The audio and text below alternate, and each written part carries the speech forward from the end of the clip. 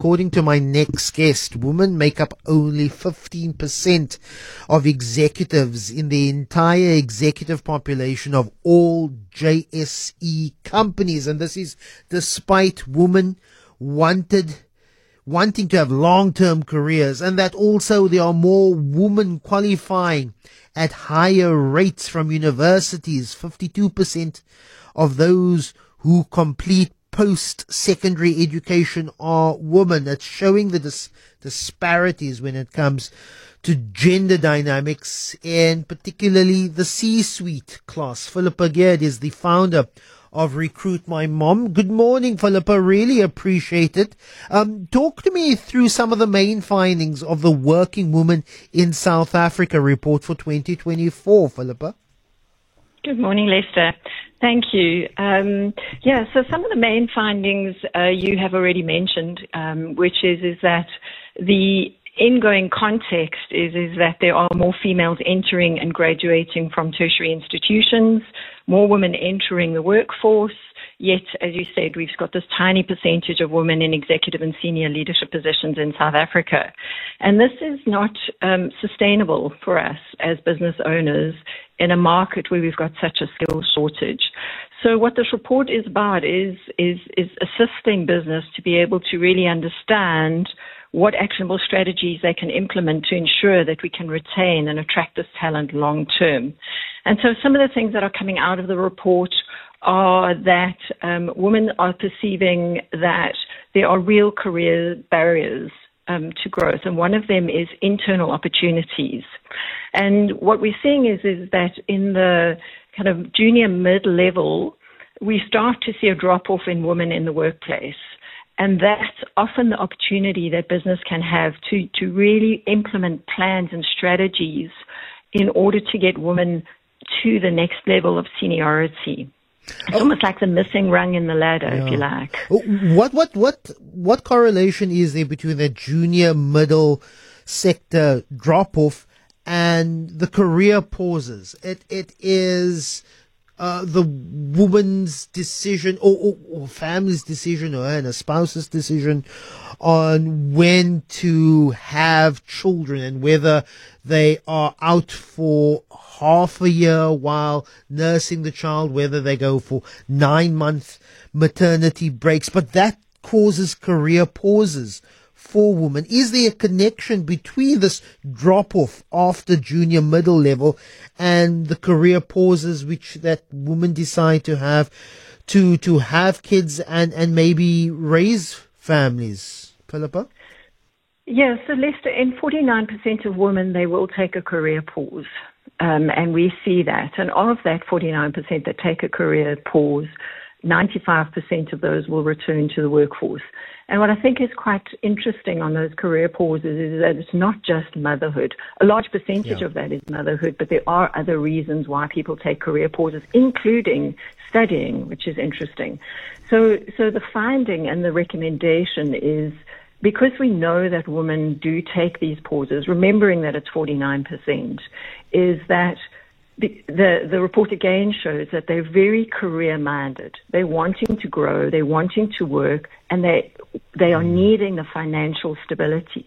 So if business can work with women across those career pauses and put in things like flexible work arrangements that enable them to be able to work while not needing to completely come out of the workplace, then that would really help them to be able to retain their staff and be able to get them to the next level of seniority. And some companies offer career breaks like that. You know, you can take a break, but we welcome you back as soon as you're ready to come back. I appreciate what you said. It's not just for childbirth and rearing children. The social responsibility, the social burden, one could call it the gender burden that we've placed on as a society, is that women look after children, women look after the older frail family members. That is the gender responsibility that we've largely made up as a society, that women by and large are the ones who are the carers in the family, and if anyone needs to take a break from their career, it would be women, and that is completely made up. We've decided as a society that that is a woman's responsibility.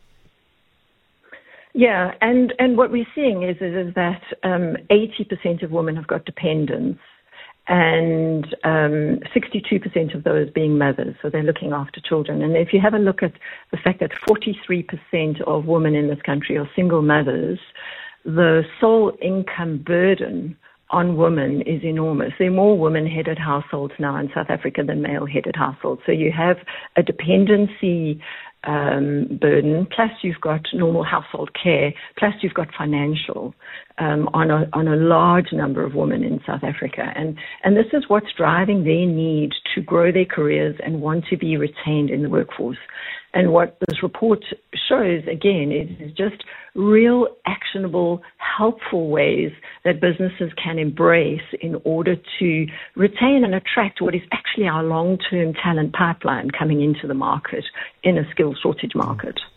The report also dispels the assumption that all working mothers want to work remotely or part-time or only half day. There are more respondents that say they actually prefer to work full-time hours, regardless of the age or supporting the need for financial gain. More people want to go back to an office environment. That is very true. So again, what we see as underlying this is the financial burden that women are experiencing at the moment, and the financial need, and also the fact that they want to contribute. And so 55% of women said in the report that they wanted to work full-time hours.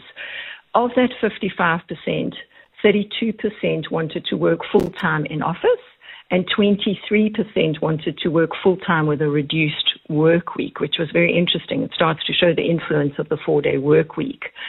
But what was overwhelmingly interesting was that 59% of women, all ages, from all dwelling types, want to work in a hybrid manner. Only 33% want to work fully remote, which dispels the myth that all women, particularly mothers, want to work remotely. They actually want to work a hybrid. But only 8% of all women want to work full-time in office. And that's an interesting stat, given that we're starting to see companies say, actually, we would like you now more full-time back in office. And what we're saying is if you're going to take a long-term view of this talent pipeline, then what they're desiring is they're desiring a hybrid way of working because of the burden that they're carrying. Yeah. Philip Beged, really appreciate your time. Founder of Recruit My Mom. My wife returned to work full time for the first time last week. She works on the parliamentary precinct, and because of the fire, it was first the COVID lockdown and then the parliamentary fire, they continued to work from home, and she returned to work for the first time after her leave, which ended 2-3 weeks ago. And they said, okay, everyone returns for 5 days a week. And it immediately sort of caused a problem with us, because we had a 2-year-old that had to be admitted to hospital last week. Our working and domestic arrangements is that in periods when we had to admit the young one, it would be her that would stay with him. Also because my responsibility is to be very, very early in the morning. And there was then this conversation, what then happens if the ability is still to work from home via a hybrid system, if parliamentary committees are still streamed online and via the Zoom links, in order to also to save family responsibility days, because that's also an issue.